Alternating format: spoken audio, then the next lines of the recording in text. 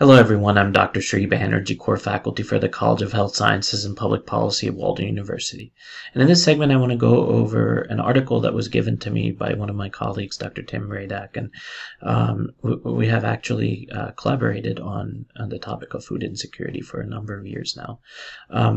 This paper is actually unique in the fact that it is a detailed analysis of how much food prices have increased and the benefits have not.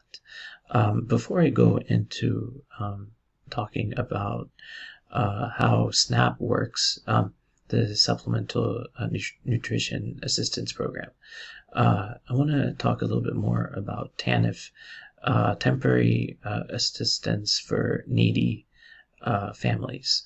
TANF is something that has not progressed over the years.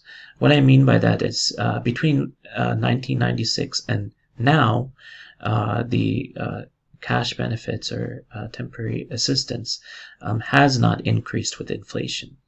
What also has gone wrong is that a lot of the budgetary allocations from TANF are directly going to states and giving them the option of spending it however they want. And so it has gone towards building volleyball courts.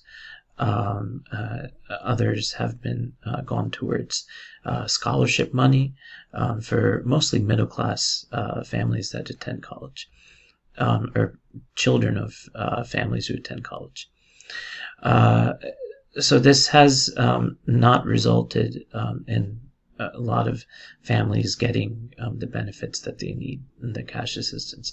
Many individuals that are in fact vulnerable are denied due to missing paperwork or some of the more invasive information that they need. So now let's transition into understanding SNAP benefits. More specifically, though, we'll be going into talking about how inflation has impacted families in terms of food insecurity. So this first part goes into, and I want to highlight this part, Urban Institute's Well-Being and Basic Needs Survey. I'll lecture on this in a different video. However, this WBNS is an extremely important survey. This is a nationally representative survey, which means that you can extrapolate the information and generalize it for the whole United States population. It's an annual survey of more than 7,500 adults aged 18 to 64, and the shares of adults reporting household food insecurity and charitable food receipt has increased in 2022 compared to 2019, 2020, and 2021. So there's two components to this, not only food insecurity, but the receipt of charitable foods.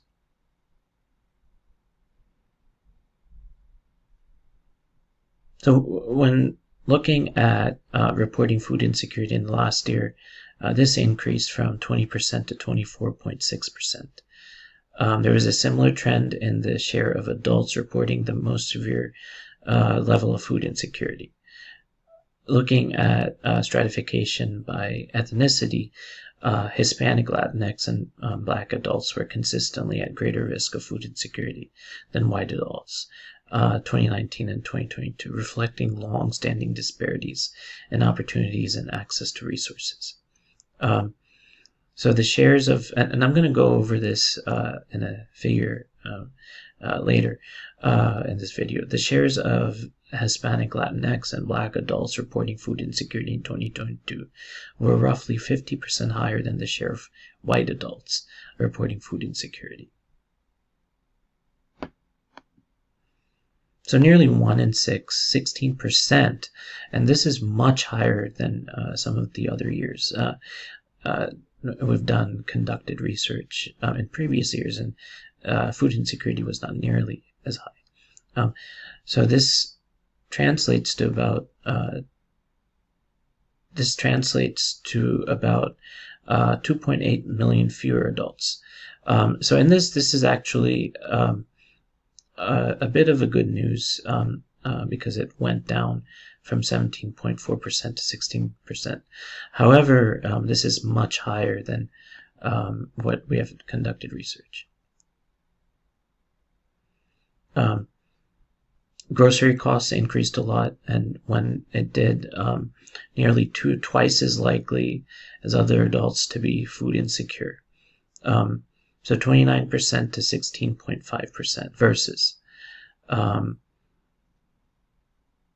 the grocery costs make a big difference, which is not necessarily measured in the food insecurity measure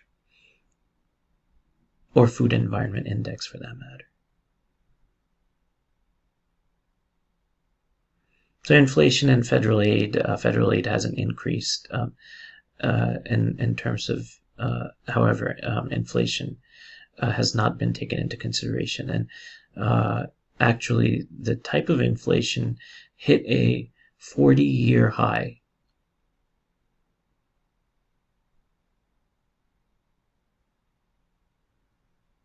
So the share of adults reporting household food insecurity increased sharply between 2021 and 2022, erasing reductions in food insecurity.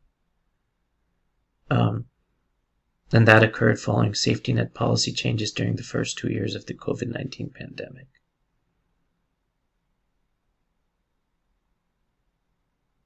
So as you can see, policy changes have an impact on the level of food insecurity. We're going to go over a couple figures here, and then I'll end the video. Food insecurity has, and very low food insecurity have gone up, unfortunately, 20% to 24.6%, which was statistically significant between 2021 and 2022. And then very low food insecurity between 9.3% increased to 12.5%, statistically significant.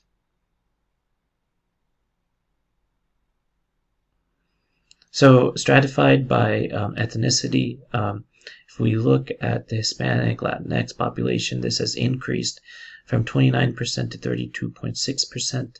Among white population, increased 15.6% to 21.6%. However, one thing to note is that the percentage of food insecurity among Hispanic Americans is way higher than among the white population. Also, among the black population, even though there hasn't been much of an increase in food insecurity, the actual percentage is much higher than the Caucasian population. This is only between the years 2021 and 2022. Any charitable food receipt has gone down. Free groceries have gone down. Free meals have gone down.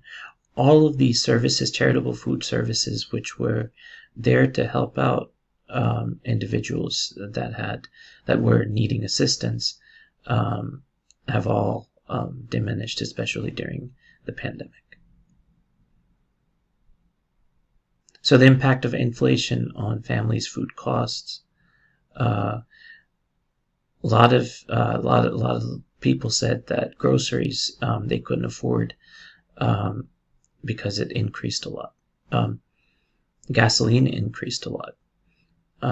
Home heating increased a lot. Rent increased a lot. Childcare, and depending on how much these cost, there's a need to lower costs, and then some of the basic needs are ones that go down on.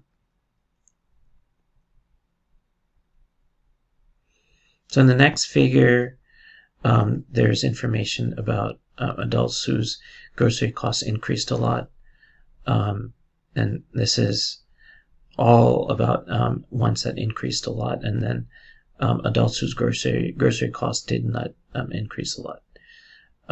Experiencing food insecurity, those that grocery costs increase 29%, and then grocery costs did not increase, only 16.5%. So grocery costs here grocery costs here have a lot to do with other measures of social determinants of health. So in a lot of places, especially reduced the amount of food bought or did not buy the kinds of food they wanted. That has a lot to do with how much grocery costs have increased.